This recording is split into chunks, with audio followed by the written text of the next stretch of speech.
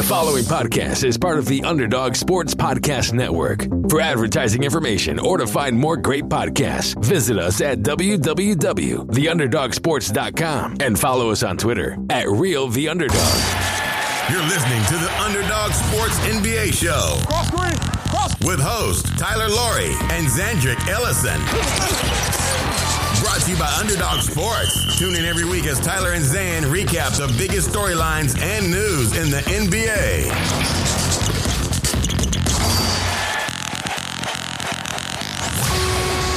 Welcome to episode 208 of the Underdog Sports NBA Show. I am Tyler Laurie, and I am joined, as always, by my co-host out in LA, Zandrick Ellison. Zan, a bit of a special edition episode this fine Friday morning. Yeah, we recorded one game ago, but we have to record a little special congratulations to Golden State Warriors, their fans, the people who believed in them, because they're waiting for that. I think that's really like the cherry on the sundae for them, as they drive to Disneyland and they pop in a podcast. They're probably listening to this and getting their flowers, as the kids say. I mean, Draymond Green already has a podcast released from the game on Thursday night. He recorded it at the Garden, I think, and he has Gary Payton and I believe Andre Iguodala as guests. So I don't know how he did it. It's unbelievable that there's already a Draymond Green show episode up, but we're a little lazier than Draymond, and we have a little bit less to prove, I guess. Like Draymond wants to. No, well, we have more to prove. I think. No. That was a miscommunication on my part. Like Draymond had a lot of things to say. I think based on we have less to say. That's what people want to hear when they tune in. So, what do you want to say? Because you were really amped to do this special edition, title edition, season roundup edition. Yeah, maybe it's because of Draymond. You've always loved Draymond. He played really well ever since his little subbing out for 20 he was minutes really good since coming back into the game in game 4. I don't know. I don't know. There's a lot of things to kind of take away from game 6, but I think ultimately the takeaway is that Golden State was a better team, in my opinion, than Boston. Like we debated this a bunch, and before the series, we both picked Golden State to win. The series did not go how I expected it to go. There were definitely signs that Boston was really good, like maybe better than Golden State. But I think at the end of the day, the most impressive thing to me is that like the Warriors, through like all the struggles, like managed to get back and win even in a different way than they had won in the past. And I found myself like very interested in hearing them speak after the game and kind of like watching Steph Curry and watching Klay Thompson. And I don't know that this is it. I don't think I would have bet on the Warriors to win a title after Klay Thompson got hurt in 2019. We might have talked about that at the time. I don't know, but Klay is very clearly like a shell of himself, but he held up well enough defensively in this series. He did a really good job on Jaylen Brown in the minutes that he had to. And, Steph is very clearly still Steph Curry. And I think the last 2.5 games of Draymond, game 6 was just like absolutely peak Draymond Green in terms of like what he gives you. He made some jumpers, which you don't expect, and they were big, but like, Zan, from a defensive standpoint, all the times that you've made fun of me for saying like Draymond's as important or more important than Steph, like, we saw on Thursday night, like what he brings to the table when he's at his best. He's just an absolute force. And, I don't really agree that the Warriors should be the favorites next year. I think there's a lot of things to consider. One being, are they going to pay $150 million in tax another year? They probably will, to be honest. Yeah, but I think they have to. It just was a really good team win, I thought. I thought everybody contributed in the way that they're supposed to contribute. And we don't see that come together that often, if that makes sense to you. Sure. No, I mean, it was an interesting win because I'm still not 100% convinced that they're better as a team than Boston, but that sounds crazy, but it's a good it was a good matchup for right. them. That's Boston was a good matchup. It's definitive proof, I think, that they match up much better against Boston, or at least this version of Boston if Tatum's not playing well and Ryan Williams isn't 100%. I saw someone give the take online, and I think this is very clear, and we'll talk about Boston before, but like Boston is big and strong and athletic, but they're not like quick, get to the rim, finish at the rim. They're kind of like, we're going to beat you up. And that's better for this team, right? Because like Steph and Klay can stay in front of guys, but like they struggle a little bit more with like pure athleticism of like the Ja Morants of the world, right? Because we saw them really do well against Luka as well. That's a great point about Draymond's defensive impact, because he's not a traditional rim protector, but like Boston really couldn't take advantage of the fact that Golden State was playing small. They were terrible at the rim all series. Like Golden State was the better defensive team in this series. Boston by far. And you make fun of this maybe, but I really do think Gary Payton Jr. or the second made a huge difference in the series because look, defensive rating, when he was in the game, they held Boston to 95 per 100. He was really good. You're right. And then also, like we said, is he the best perimeter defender? Is he better than Marcus Smart perimeter defender? I think probably, but I think there was nothing more clear in this series than the fact that like Marcus Smart is a good defender, but Marcus Smart, in my opinion, he's not a special. No, he doesn't move the needle. He's a really good defender. He's a good. There's a lot of guys that can do what Marcus Smart does on the defensive side of it. Yeah, and aside from like the flopping and reputation, maybe, but Gary Payton, like second, I'm saying like not only I think is he one of the top 5 perimeter defenders in a vacuum, but I think he was particularly a good matchup for Golden State against those Boston wings, just because like Jaylen Brown's just not a great ball handler, and you have this like pesky defender poking at him. Yep.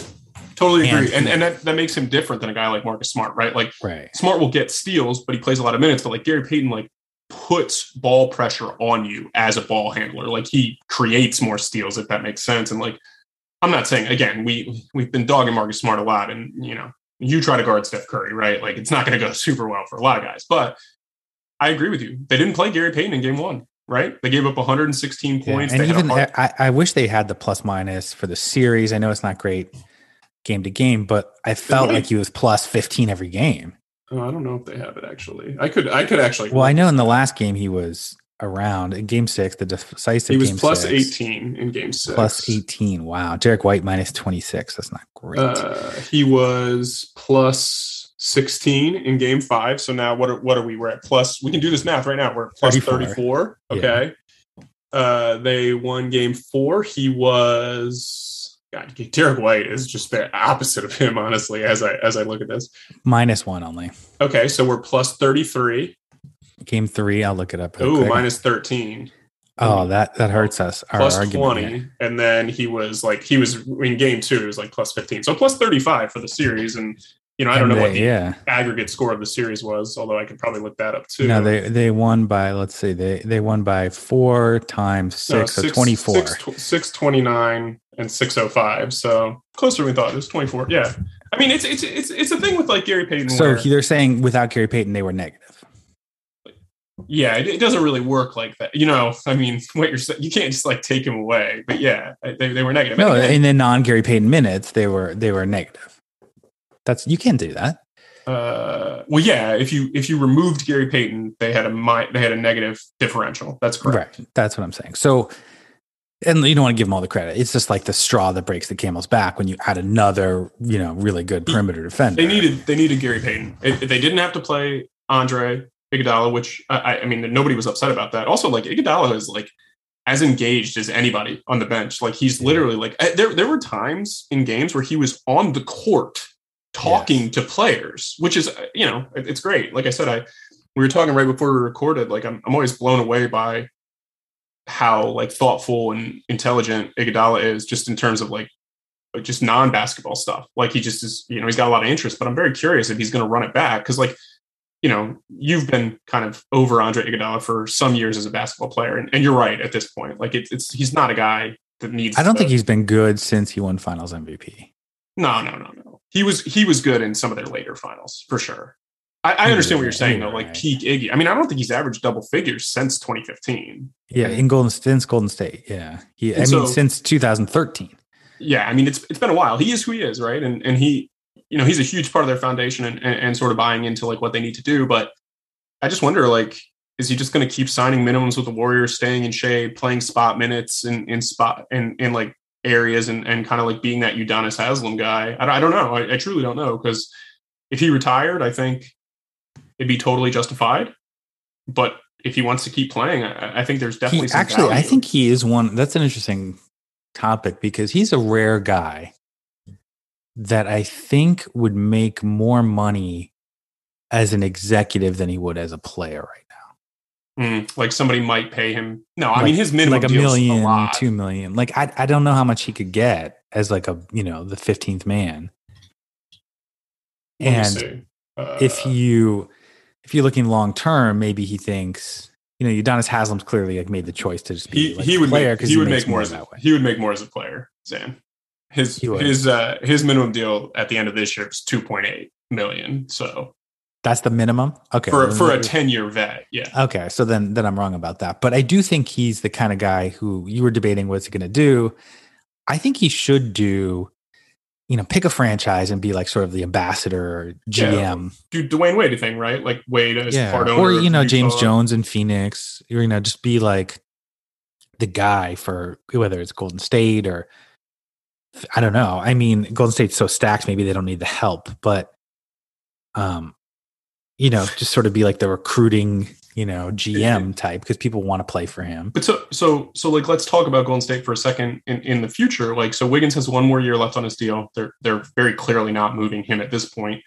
Clay, maybe with a healthy offseason, can get back to being somewhat of the guy. I mean, he's clearly not that guy, right, Zan? Like he really struggled to make shots at times. But he should be better next year, though, don't you think? I agree. I mean, he should be in theory. But like, also, if he just decided he was going to retire because he was like done playing basketball, that wouldn't surprise me either. Like he's no, I think he needs like a good. You don't take 2 years to come back just for a few. He was a huge part of this, though. Yeah. Like, I mean, as down on Clay as like we've been, this is still a guy that played. I mean, he still averaged 19 points in the playoffs. He played 39 minutes a game. And, shooting 9 threes a game. Like and the shooting is still pretty much there. I mean, it might be like 90% as good, but he missed some open shots and he still takes like he can't get to spots at the exact same rate. But again, he held up decently well defensively, which we did not think was going to happen in game one. I believe I even said like this probably isn't the series for Klay Thompson. Then all of a sudden, games 4, 5, and 6, he was like, I think if he was a free agent right now, the age of 32, he just turned 32. I think I don't think he's going to get that max or anything, but he would get 25 million or something like that just because people will presume he'll get a little better. 25 million a year? Yeah. Wow. I don't know. Maybe think? 20? Wow.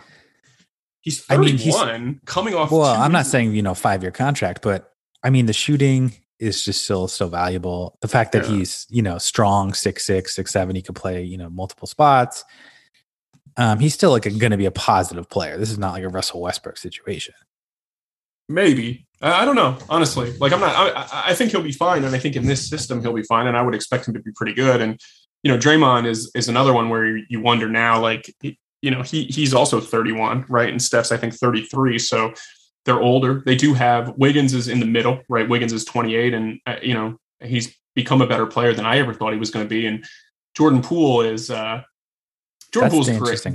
Jordan Poole's great. I love these guys are all locked up, the guys you mentioned, for next year. But the year after, Poole and Wiggins are going to be free agents, and then that's going to be the real decision. So it might just be like a 1 more year roll it back. Right. And my question really to you is like, Bielitsa was a big part of this, honestly, played some spot minutes, and Otto Porter was like a huge part of it. And somebody is going to offer Otto Porter, without the injury concerns, like this is a guy that's probably worth 10, 15 million a year, right? Like you're talking about a wing who can play passable defense, who can make an open three. Like he's been a good player in the league before. Do you think the injury concerns with him will drive his market down enough that he might just say like, hey, I want to stay in Golden State, or he's going to get paid? You mentioned before, he's made a lot of money.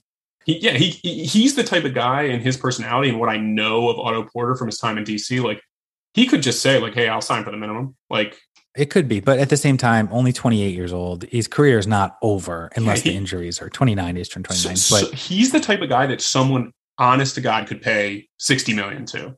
Well, and I think you would only leave. You got your ring. I think you would only sign if you can get like 10 million somewhere, like you're saying. Yeah, like a big team. For a team like the Lakers or the Nets, who should have been trying to sign him. I think they were trying to sign him last summer. I made that point to somebody else, saying that like the Warriors, the checkbook comment just rubbed me like in such a like negative way for Brian Windhorst, because like their culture allowed them to sign some of these dudes on minimum deals. And they had to pay tax to do it. But like the soft cap, the NBA, this is what it is, right? They're not skirting any rules. So like Otto Porter could have gone to Brooklyn. He could have gone to the Lakers, and he wanted to go to Golden State, right? Like it's that they deserve credit for that.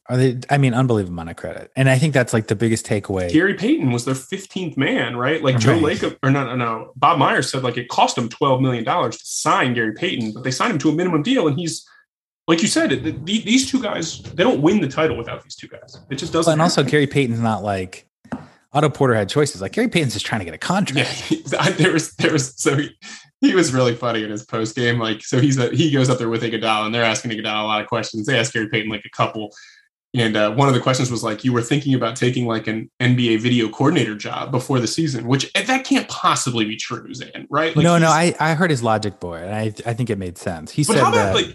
Go ahead. Sorry, go ahead. No, because Gary Payton has been a guy who's like a G League player for the last few years. He's played on a bunch of teams. Non-guaranteed, fringe guy, 99-cent store kind of guy. He's going to get paid more. He might get paid more than 99 cents this summer. But his argument was, so he said he considered taking the video coordinator job, which is like one of the lowest level coaching. Yeah, jobs, right? And you're on the floor, like you learn, you kind of get in the coaching pipeline, right? And so his argument was, it wasn't that he wanted to get in coaching. He just thought, rather than go to the G League and kind of prove himself in the G League again, if he just like hung around the team, then if they needed a guy, they would just sign him. They would just like bring him in because he already knows the team and knows the system, etc. It's pretty good logic. But then at the end of the interview, so Iggy gets up, they leave. I can't remember who was coming in, like Wiggins maybe, or probably Klay Thompson, to talk trash about Jaren Jackson Jr., which was awesome. But Gary Payton holds up his phone, and he had been on FaceTime the entire interview and was like, "Shout out to my crew in Vegas." And it's just like 4 squares that were just sitting there on FaceTime while he was doing the post-game press conference. And I think like one of the things about the Warriors that was so impressive is that like they are, aside from Draymond, who people think is unlikable at times, and there's other times where he's like tremendously likable, right? When he's on like Inside the NBA.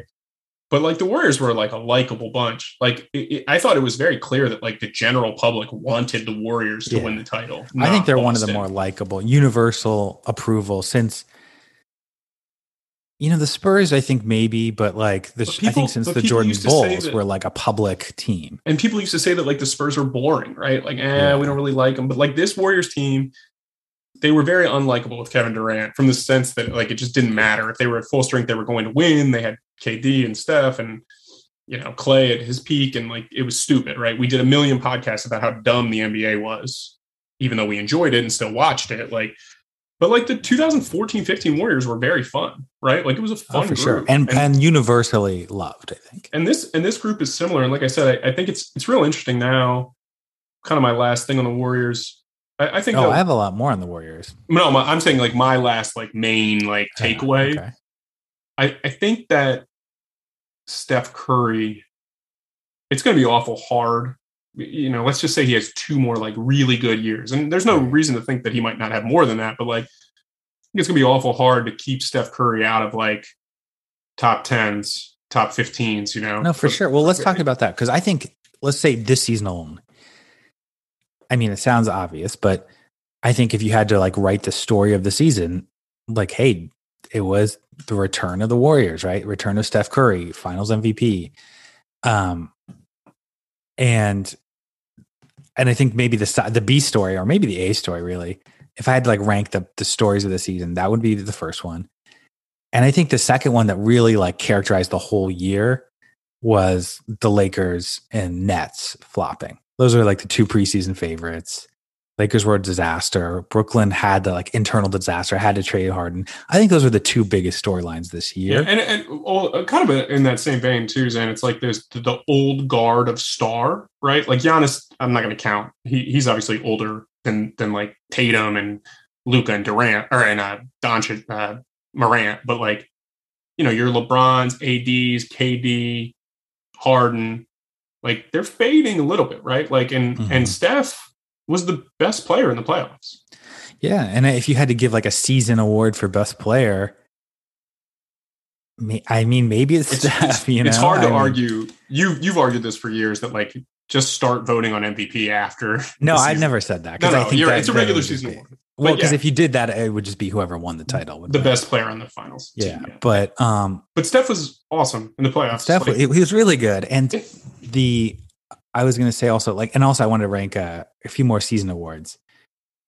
I think the most important player performance of the year was that I think that it's not recency bias, is it? Like that game, whatever it was, 5 or in 4. Yeah, when he had they lose the series. They were down 4 with 5 minutes to go. They close on a big run. He was spectacular. They probably lose the series if they go down 3-1. Like I mean, probably putting it nicely. Like, yeah. And then I think the biggest game of the year, this might be overstating it maybe, but I do think like the most memorable individual game of the year was Phoenix and Dallas, right? In Game 7? Game 7, yeah. Getting blown out in Game 7. Because the whole year they had been. When you said that was what I thought of too. When you were like, most memorable game, I was going to say, and there are other really good games. And, one of the things about this finals is that I think every single game was actually decided by double figures, but it felt much closer and much more intense. Like I very much enjoyed like the ebbs and flows of this specific series and teams making adjustments. And one of the things that I was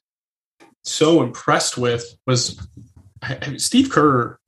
I mean, he's played with Michael Jordan. He won 5 titles, played with Tim Duncan, coached Kevin Durant and Steph Curry. And so you could say that like Steve Kerr has been very fortunate, and he certainly has, but like the guy's done an unbelievable job. Right. And that's what I wanted to do too. Like looking back, like let's do the legacy thing. Cause Steve Kerr, I mean, 9 titles. 9 titles. And I mean, where do you put him on just like the most successful like basketball careers? It's like it's like Jordan, Phil Jackson, and him. Seriously. Well, like Bill Russell. No, we're not counting. Like if you played against plumbers, you don't. I never agree with that. No. But Steve Kerr, like I think his career is like a little misunderstood in the sense that like I think people tend to overrate him as a player. Like especially young players. Yeah, he's got he made a big shot. Like he was never a great player. No, like young fans, he's going to be a Hall of Famer for sure now.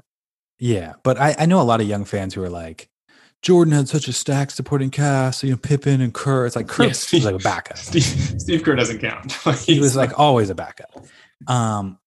But he did have that big shot in Chicago. He did have that one huge game. Do you remember in San Antonio? In San Antonio, where he hit like 5 threes or something. Yeah. So he won 5 titles as a role player, and then to come in and win 4 titles as a coach. I thought this was like almost his best coaching performance this year. I will say this: like, if you're not a plus player, you do not get an opportunity to win 5 titles as a role player. Like, I agree. Like, I was, what's interesting? I was doing writing about each coach's playing career. And some of them were great players like Jason Kidd and Steve Nash. Most of them were not. But almost to a man, they played a really long time. And so Steve Kerr played, 10 plus years. Monty Williams, similar thing. Even like Darvin Ham, like they played longer than you would expect given their production. So I think even Ime played like 7 or 8 years. Yeah, hung around for that long in the league.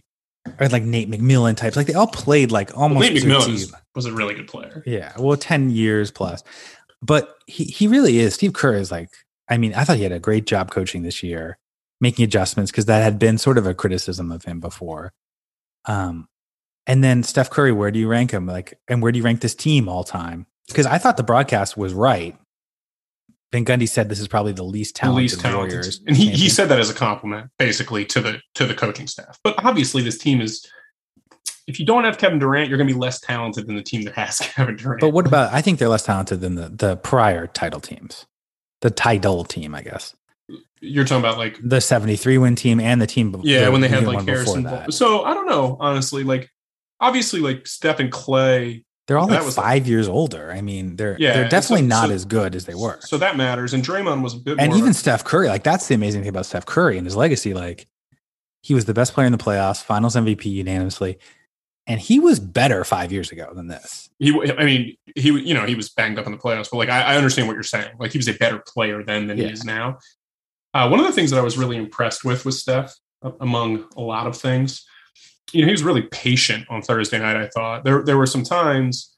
So Boston comes out, they go up 14-2. Golden State punches back. You could tell that like Boston was just not ready. They were shook a little bit. Like as soon as Golden State came back, like Boston started throwing it all over the court. I actually thought Golden State had a chance to put the game away in the first half and closed the first half very poorly when Boston was like sort of unraveling after like Smart's third and Tatum's third. And like you could tell like they were kind of teetering. But in the fourth quarter, Boston made some shots, right? Al Horford made a three. Jaylen Brown made a big three after he was, injured. They closed the third quarter on a big run. And Steph just instead of forcing shots, which we were critical of him in game 5, when he got Horford on him, he just drove him, right? Finished at the rim, found Wiggins, then was able to relocate for his own three. He just was so patient offensively in game 6. And I think in game 5, I said that he was pretty good defensively, and I thought he played pretty well as a playmaker despite his poor shooting.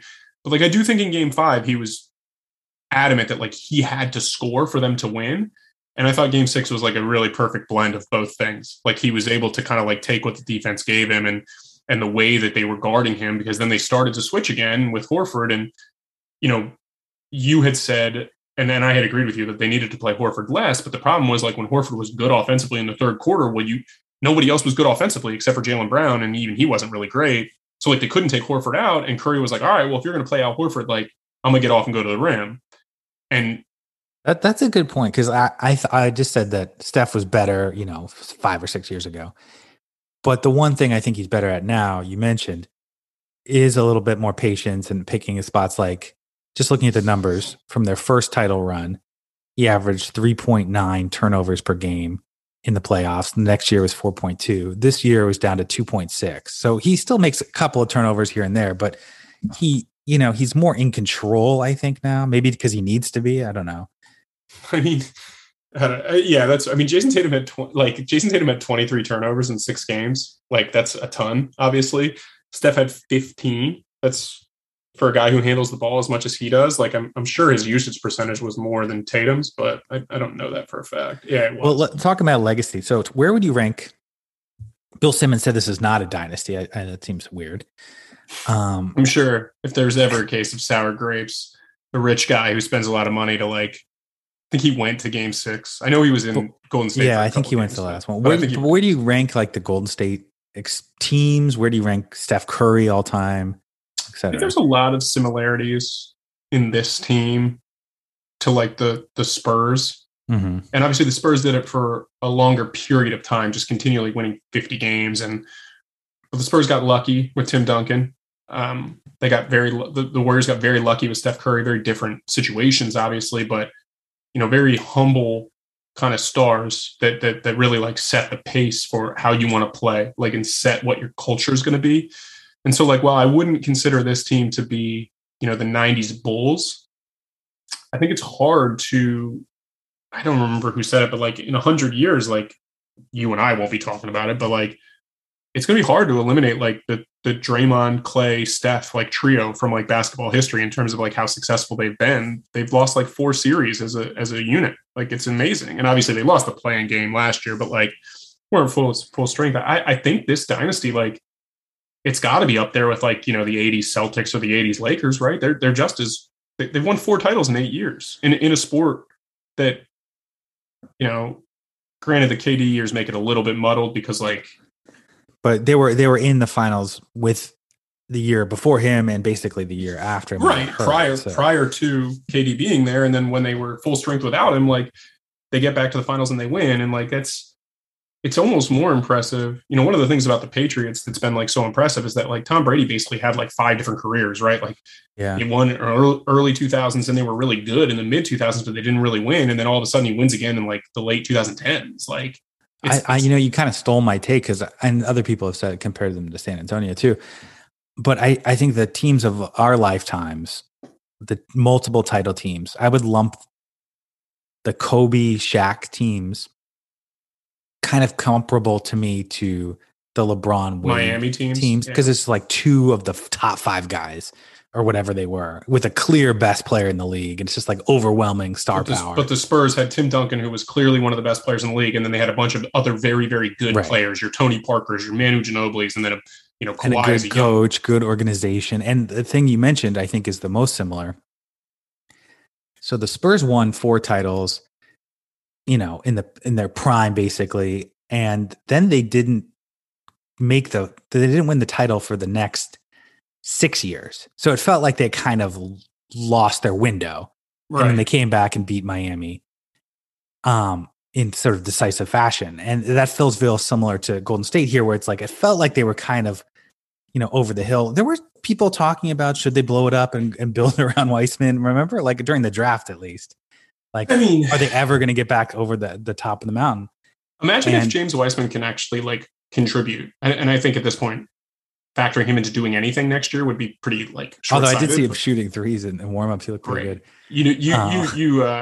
But yeah, that's the next question. So looking back at that, and then what about Steph versus Magic? I don't feel like I could even make that because I don't know. I'll say this. I think LeBron is the best player of this era. Mm-hmm. And then after that, if you wanted to rank Steph Curry second, I would not argue. Like if you wanted to tell me, like bold. I don't think.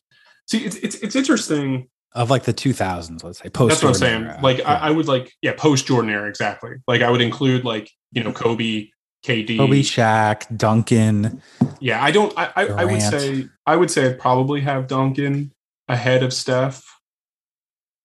I think just I would probably still have Duncan as like the second best guy, but I think it's really hard. Like I don't particularly think there's a great argument for like KD over Steph. And I mean, I understand like rings culture and like everyone who loves Kobe is going to say like, obviously Kobe's better than Steph, but like, I personally think Steph is better and more impactful than Kobe Bryant. And I think that's the debate to me is like, I would rank LeBron first again. Agreed.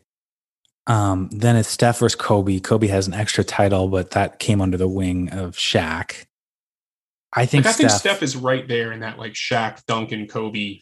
Yeah. I would rank Steph above Kobe. Personally, this is just, whatever, no stats to back it up.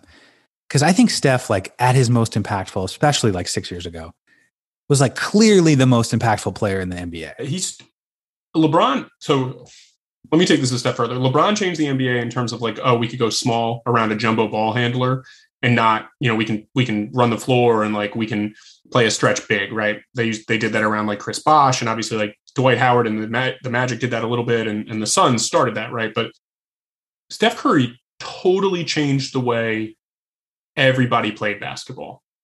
Yeah. And I mean, the amazing thing we just mentioned is like, he's not as good as he was. He's still shooting 40% from three. This year he only shot 38%, but yeah, I know. It's the only time in his peak, right? He was shooting 45% from three in a league where that is like clearly the most important shot in the league. I mean, there's no way like, okay, we talked about this a little bit in the last show, but like Gary Payton, for example, probably a guy that's going to make some money this offseason, but like every single person that plays with Steph Curry, with the exception of Draymond Green, I will say, I think Draymond Green can be who he is defensively on any team if he's locked in. If he doesn't care, we've seen that too, Zan, and it's not pretty. But every single player on the Warriors that you would like want to sign, I would be very worried at how they are on offense without Steph Curry. Because he's that impactful. There was, I wish I could quote the stat, but they said in the finals, their offensive rating was like 114 per 100 possessions with him and like 88 without him. Yeah. So I would say Curry's better than Kobe personally, although people could just throw the rings in my face. I think he's better than. And I would rank him ahead of Shaq based on like a little longer peak. Not sure. Honestly, Shaq's peak was probably better. Yeah. I don't know. It's weird. And Shaq is like one of my favorite guys because like he also now, he was kind of like a famous like dick during his career. Yeah. But like now he still has those dickish moments on like inside the NBA. But now Shaq has like the good guy thing too, where like he's just this great dude. He's got a ton of money from like investing. And so I think Shaq is remembered almost more favorably because of it he's just like a person people like a little bit like Charles Barkley. Like these are all-time great Hall of Famers, top 50 guys of all time, but young guys just probably tend to rank them very high because they know them. I kind of disagree because I thought Shaq at his peak was as dominant as anybody. I thought he was the best player. He was the best player in the NBA for like a 3-year span of time. Yeah. I mean, it wasn't even close either. And so like, I would cared to be in shape. Like, but it could be like maybe maybe he was ahead of the curve in terms of load management. I don't know about all that. Also, like this is a guy that was 7'1", 380 pounds. And he was playing like 45 minutes a night in the playoffs, by the way. Like I'm just saying like, well, let me just finish this because I think Curry I would rank him ahead of Duncan, which is hard to say. You would rank him ahead of Duncan? I think it's hard to do that. Because I think Duncan, a lot of times it was like a lot of intangibles, like defense and like. He was so good defensively too. Yeah. So it's sometimes a little hard to like spot Duncan as the best player in a series, whereas Curry is like clearly the best player in the series. That's an And interesting take. I'm not sure. and then this is my controversial take. Maybe I'm a Durant homer. I think Durant is a little better than Curry. And I say that it's hard. You're comparing him as a player versus like what his playing career resume is. And I think those are two different conversations. Kevin Durant might be the most talented basketball player who ever lived. Well, that's my argument is like... Until Victor Wembanyama or whatever comes up.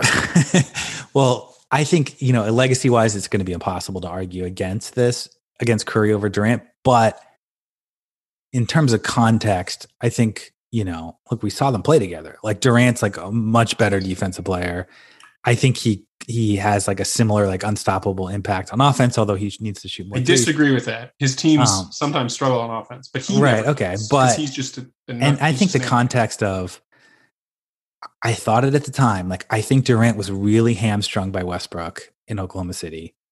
He's still like the best player in the NBA. What are you talking about? I mean, in terms of title wise, like he's not a title winning guy, Westbrook. And then he goes to Golden State, proves how good he is. And then the injury hurts. MVP before. And then now he's saddled with, Kyrie and his issues and Harden's issues. He has I think if you switch places, I think Durant would win every title that Curry did. I'm trying to think now. Maybe I do not the first agree with one. That, I don't know. I don't know that I agree with that. I think it's an interesting take. Yeah, I don't know. I'm not 100% sold on that either. I'll meet you halfway. Like, I don't think that Steph Curry is more talented of a basketball player than Kevin Durant. I don't think that. Like, I don't know how many. I think LeBron maybe has a case, but like, and then also to Durant's credit, I think he's done it longer too in terms of more games played. Well, Curry, Curry was banged up early in his career, but like when he's been healthy, Steph Curry has been arguably one of the best five, if not. I mean, there are people that will argue he's the best player in the NBA. I don't know that I feel that way. I think he is the only. Curry's a little older and has played 100 less games. Let's call it what it is, though, Zan. He is the only small guard that has been able to win a title as the best player on the team since like Isaiah Thomas. Nobody else has been able to do that. Yeah. So I mean, it is amazing. You're right. Like everyone's talked for years about like, Chris Paul and like he's the point guard and everything like that. And, I understand he's a different player than Steph Curry and the Warriors sort of unlocked who Steph was by just letting him be himself, whereas some other coaches would not have done that. But like, there is like no comparison. Like Steph is miles ahead of Chris Paul in terms of like NBA legacy, right? And I'm just saying, like we both probably agree. Chris Paul is the best like point guard of this era, and Steph is way ahead of him. Yeah, and just like the 3-point shooting is just such an outlier. What about now looking ahead? You said like Curry, you're kind of writing him off. He's under contract for 4 more years. I'm not writing him off. I think that Golden State's so like what's their window? Like we mentioned the contracts in terms of Wiggins and Jordan Poole, like in terms of financially keeping this team together, it's maybe just one more year. But how far can they go beyond? I don't know.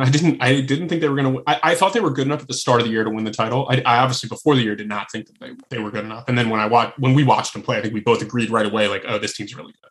Like there's and then the question, like the hard part of gauging their window is like maybe throw Wiseman out with the trash, but Kuminga is gonna be a player at some point. Moody could be pretty good. Wiseman those guys could both be starters. Jordan Poole, to me, is the bigger test case of this. Like he needs to be able to do a credible Steph Curry impression when Steph Curry is gone. And I think he does. I think he does a good job. He doesn't feel the game the same way, but he is good. And again, I think he's like. I think he's so fun to watch. Like he's just so good. Like he's yelling and screaming. He's taking wild shots. Like he has that early like career Steph in him for sure, where it's like a roller coaster ride. And he can create his own shot. Like I think he's better than Jordan Clarkson or other like bench scorers. Yeah. I agree with that. There's more to his game, and they deserve credit for his development, just like Wiggins. And so my curiosity is like, I was amazed at Draymond Green's ability to get himself back into shape this season and play like he cared again when he was healthy. But I don't know that his body is going to hold up. And I do think that like Poole is not going to replace Curry. Don't get me wrong. Like we're talking about like a top 15 all-time. Well, Curry, as I mentioned, he's under contract for 4 more years. So they're relying on him being an all-star. And it seems like that's the case for a good while. Like he was really good this year, but I am curious, like defensively speaking, like, is Kuminga supposed to be that guy who steps into that Draymond Green role? Because I think when the Warriors are at their best, yes, Steph is an absolute magician on offense. But when they are at their absolute best, and you know this as well as I do, they are incredibly tough defensively. And so, well, yeah, I think they're relying on Kuminga to be sort of the Iguodala Otto Porter Tracy replacement. McGrady said that that's who Wiggins is. Like Wiggins is like Maybe the new version of Iguodala. Like he doesn't pass it quite as well as Iggy does, but he scores it better. And then like he's probably not quite the caliber of defender, but man, he was great. Great. Oh, it would scare me to give him a huge contract. He's going to get paid. I think he deserves it too. You mentioned before his teammates seem to love him. That's what I was going to say. Pop, after the I texted you, too. And there were so many people that seemed just so ecstatic for Andrew Wiggins that like, and I think it's interesting. We do need to like pay attention to guys who just get miscast because of like their draft status. Like, oh, he's supposed to be this alpha who like, and he's just not that, right? He's just a good teammate who works hard. He definitely does not seem like that. His personality does not seem like that. And he seems like such a nice kid. And like, again, I do think there were times in Minnesota where you watched him and you're like, is this dude awake? Like, is he paying attention? But like, I saw one moment in this series where I was like, man, his off the ball lapses still exist a little bit. And then it just didn't happen. Like once Draymond was like more engaged and the help side D was there and stuff, like he absolutely outplayed Jason Tatum for this series. Like I'm not, this is no knock on Tatum. Wiggins played great, but like, if you told me before the series that Wiggins was going to be the best wing in the series, I'd be like, all right, you're crazy. Like you're an idiot. But you would say now that these guys are under contract, they're going to be title contenders next year, right? I mean, like I said, I don't think that, I think there's a good chance that if Chris Middleton doesn't sprain his MCL, that you might've been right all along, Zan. I think that's the one kind of caveat to this. I think you're probably right in your assessment that like we just can't count on Ben Simmons. So like saying that we think Brooklyn will be there next year is probably not smart at this point in time. So I don't know that. Boston, I think, will be back in at least good enough. I do think they'll be in the mix. I think the preseason favorites were, Brooklyn's still up there again, but Golden State, Milwaukee, I think is up there. Yeah, Phoenix is probably still somewhere in the mix. But depending on what they do with Ayton, I do want to. But last thing on Golden State, I thought was an interesting roster. Now that I have their books open, they're going to have to pay huge luxury tax regardless. James Weissman next year's under contract for $9 million. Okay. Can you trade him for? The year after, they actually have a team option on his contract for $12 million the year after. It's like, that might be hard to pick up unless he shows something. Yeah. I mean, I had somebody text me this morning and ask me what I thought, because like, so getting back to the Windhorse thing, like Bob Myers was basically like, it's not fair to say this is a checkbook championship because every single player on their roster, with the exception of Andrew Wiggins, every other player was either drafted or signed as on a minimum deal. Now Iguodala is kind of like skirting it a little bit, but he is technically on a minimum deal. They traded for him originally as part of the core, but that's the case of what happens with really good teams. It's like you have to pay guys, right? So you pay Steph Curry, Supermax, totally makes sense. Klay Thompson at the time makes sense. They got Draymond actually for like a little discount, but his deal is more than fair. Wiggins is the max guy, but the nature of the league is you can fit 3 max guys on your team. And then everybody else is like, they're going to have to figure out what to do. And like you said, like the Wiseman money is like the one that makes a lot of sense. Like you get that off the books, you're talking about 12 million. Like, right. If you're not paying if you're not playing the guy, but Zan, like that 12 million could actually be like 40 million in terms of actual dollars spent. Right. And that's, I can't remember who wrote this article. It was somebody on The Athletic, but he was saying that like they signed Gary Payton and it cost them $12 million, and Gary Payton's making like 1.5 million. Right. So on the books, you're like, oh, you're paying him not a lot of money, but like, that's a huge deal. Gary Payton's is costing the Warriors more money than like a lot of other players. So like they're probably going to have to waive Damian Lee. Like I said, Otto, I think will probably get a bigger contract somewhere else. Bielitsa probably would make sense to bring back. He's pretty good, but like, or with Weissman's big number, do you use it as a carrot and you're like, let's just get a serviceable rotation player for that 12 million. Like, I don't know. I don't know if they want a center, but like, would they trade it for like Daniel Gafford or something? Don't they need to re-sign?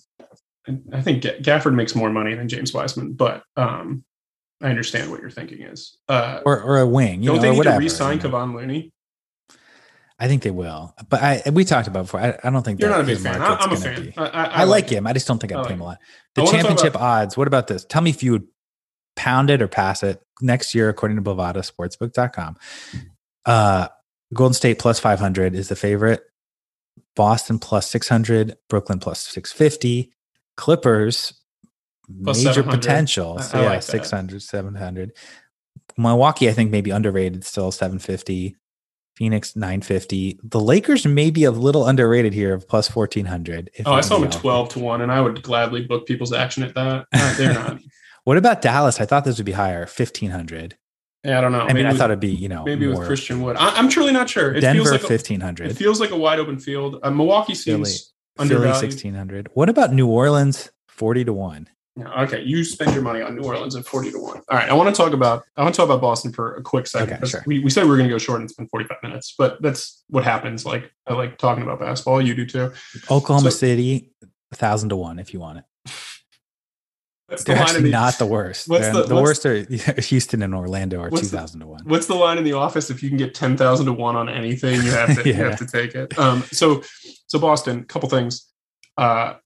I thought Ime Udoka did a fantastic job this season. I thought he took a team that had some clear fundamental issues within 2 wins of an NBA championship. I thought he gave them a lot of confidence. This is a team that, like, in my opinion, had a few fake tough guys, I would say. Like, not a team that I thought was like really ready to win at the highest level, and they almost did. I think they will be better for this experience. I think losing on their home court, I think having to recognize some of their own issues, because this is a team that definitely tried to play with like a lot of swagger, right? And Milwaukee and Miami weren't tremendously good offensive teams. But Boston's defense was fantastic. Don't mischaracterize this, but like, Boston's offense was not by any means, right? And so they could win some low scoring games.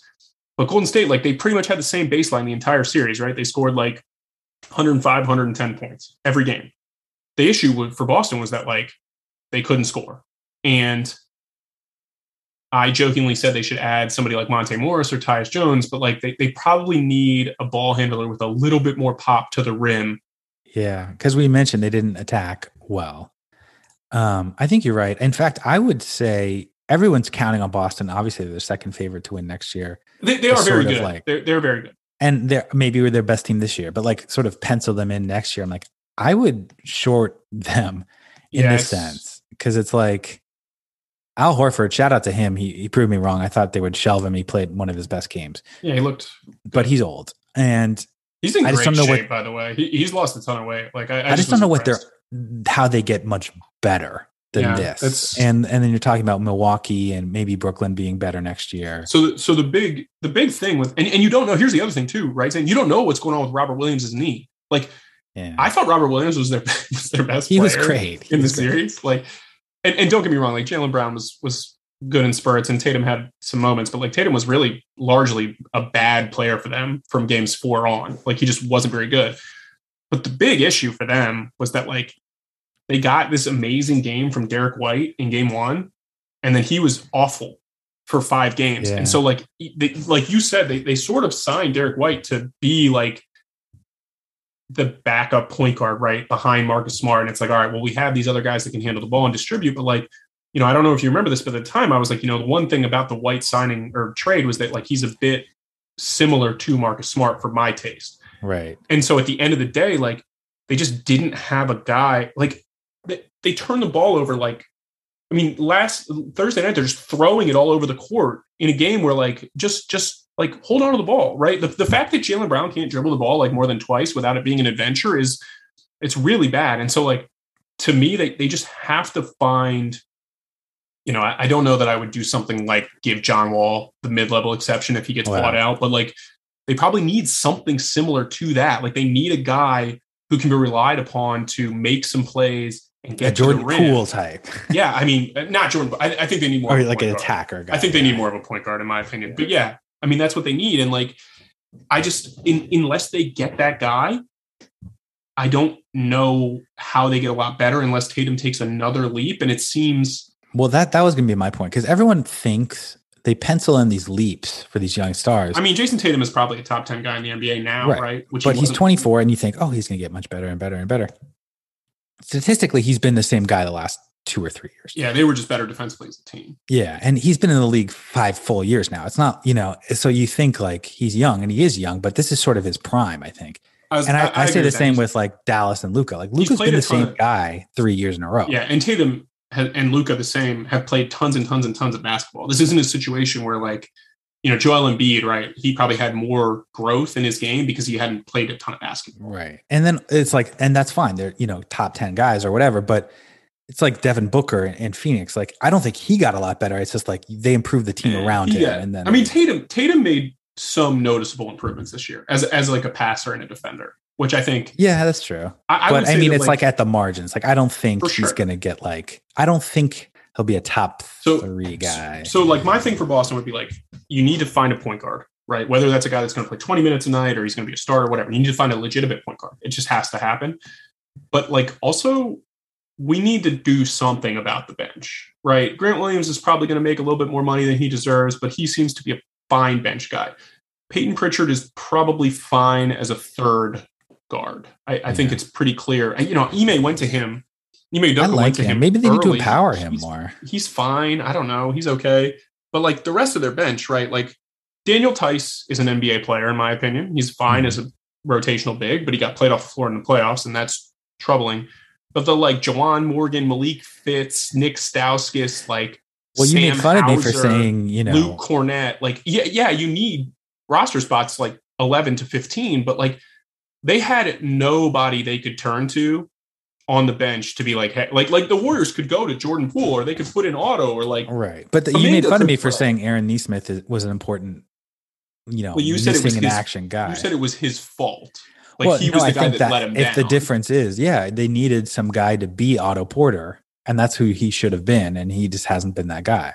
Well, I mean, Aaron Nesmith's not 6'9". Like, I understand. But he has long arms. He's supposed to be. They needed another wing, but he's never been that guy though. Like they drafted him as like a shooter with like some projectability, right? And like, I think you remember this at the time. There were draft guys that like had real issues with Aaron Nesmith and like his shot profile. You did too, actually. I was higher on him than you were. Because you didn't totally buy the shooting. For lack of a better word, I just knew that he was pretty soft. Like I've got a lot of history with Aaron Nesmith, and I just don't believe it. Wow, that's a burying the lead there. No, like I was in Charleston when he was in high school. Okay. Like and so like I saw him, and Porter Dowd, like he played with Josiah James, and they were really good, and they played on the same AAU team, but like he was super protected all the time. Like they played bad teams. Like he goes to Vanderbilt, like.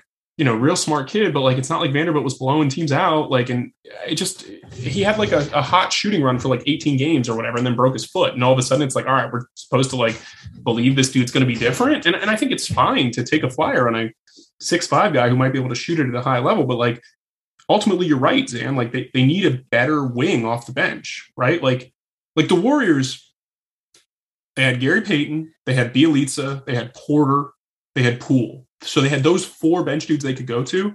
But like in a pinch, if they absolutely had to play Kuminga, they probably could have. Yeah. Or Moody played a little bit against Dallas. Did he play? I forgot. He played against somebody. Yeah. Oh, Looney too. So Aggie they had too. So they had literally 10 or 11 guys that they could go to and see like, hey, and I'll go even a step further. I don't think Damian Lee's terrible. I don't think Damian Lee's good. Anderson is terrible. Like if Damian Lee, this is you're exactly right. Honestly. Juan Toscano Anderson and Damian Lee would be useful players on the Boston Celtics. Yeah, I agree. And so, like, that's my thing is like, the makeup of their team is ultimately going to be Tatum and Brown take most of the shots. But you're exactly right. Like, bench has to be improved. Al Horford, you kind of decide what you're doing. Are we really going to expect Al Horford to be able to play another 100 games at this level? Maybe he will. He's very good. But I just think, like, Boston, for me to totally buy that they'll, catch lightning in a bottle again, there's some meaningful improvements they need to make around the margins. And it's not just like Tatum and Brown need to avoid being, because they're obviously a very good team, but to avoid being like a 3rd or 4th best team in the East. I mean, there's I'll say this, right? There's some chance that this Boston Celtics team is very similar to like the bubble Heat team where like everything went right for them. And they're very good and they have good players, but they're just not quite good enough because like, I think if you're hoping for them, you hope they're like Detroit, Chauncey Billups team where it's like, we're so good defensively.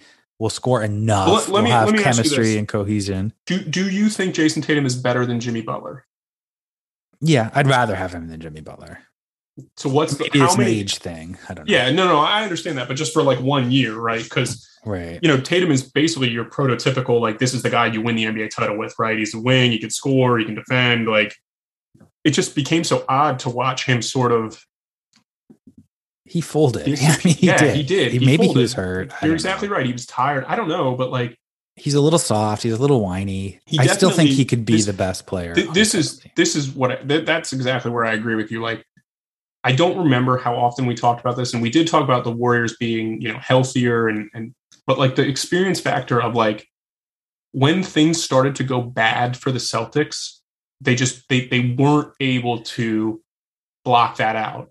Whereas like the Warriors, like Steph Curry shooting 0 for 9 in game 5, it's like the most important game of the series, and other dudes are stepping up and making shots. And it's like, yeah. And it sucks because it's like, to hate on Marcus Smart again, but he's supposed to be like their dog, and he just can't like crank it up and affect the game as much as other people can. Because I honestly I like Marcus Smart. I think he's a good player. I think he works hard, but like, the antics, Zan, it's so much to deal with. He's like, okay, there was like 2 plays in the game on Thursday night that were just like perfect encapsulations of Marcus Smart to me. The one is they're down 17 and Marcus Smart tries to take an off the ball charge in the middle of the game. Like it's third quarter. He like goes flailing on the offensive end. Clay gets a wide open 3 and he just misses it, right? He just doesn't make it, but Smart takes lets him have a wide open 3. And then in the midst of them like going back and forth, the Celtics made a couple threes, and then like Wiggins made a corner 3, Porter made a big corner 3, and then Marcus Smart just comes down and like 5 seconds into the shot clock, it's just like, all right, I got to shoot a 3, and it's like, dude, what are you doing? Like, I don't. He's not a guy. They try to post him up. He's not a post up threat. He tries to like get to the rim on Steph Curry. That's like not who he is. Like they need Marcus Smart to be like 10% less Marcus Smart, and he'd probably be better, in my opinion. But a very good team. Shout out to Boston. They're really good. Ime Udoka did a great job, I thought. I really thought they did an awesome job. I think they need to figure out what the right role for Derek White is, because it was pretty obvious right away that like. Yeah, and he looked like rattled. Like he wasn't attacking at all. He was not shooting eventually. He couldn't guard Steph Curry. Yeah. And like, if he can't guard those guys, then like, what are you on the team? And you're getting paid $15 million or $16 million a year. He's a good player. But I like him too. I think he could start for some teams. Do you think like if you were Boston, would you pay a premium to sign Tyus Jones? No, because I think you're fine there. I think it's just like you have to tweak them at the margins. I just don't think. I think the big question is going to be like who ultimately is going to replace Horford. I guess Grant Williams can slide in there. No, I mean Horford's going to be on the team next year. I'm saying in like 2 or 3 years. You have to look ahead. How old is Al Horford? 34? 36. Al Horford's 36 years old? Yeah. Wow. He might be even older. Let me look it up. No, he's 30. He's 36 years old. June 30 turned 36. That's quite something. All right, let's wrap it up. We'll do the draft next week. Yeah, we're going to do a full draft show, so we got this in. Awesome series, draft, right? Awesome year. Yeah, really fun. I'm going to be disappointed. I don't know what I'll watch on Sunday night. I know. What are you going to do? 90 Day Fiance reruns. All right, well, Zan, have a happy Father's Day, man. And shout out to everyone who believed in the Warriors. Blake J. Harris took them and Boston. My brother, Zandrick, bet on Golden State to win the West and to win the title. Oh, yeah. Zandrick is swimming in cash. Yeah. He's hitting about 75% on his bets. He should have a podcast again. But really, I'm really mad that we called this out. I'm no, I mean, giving Zandrick his flowers is not something that we enjoy to do.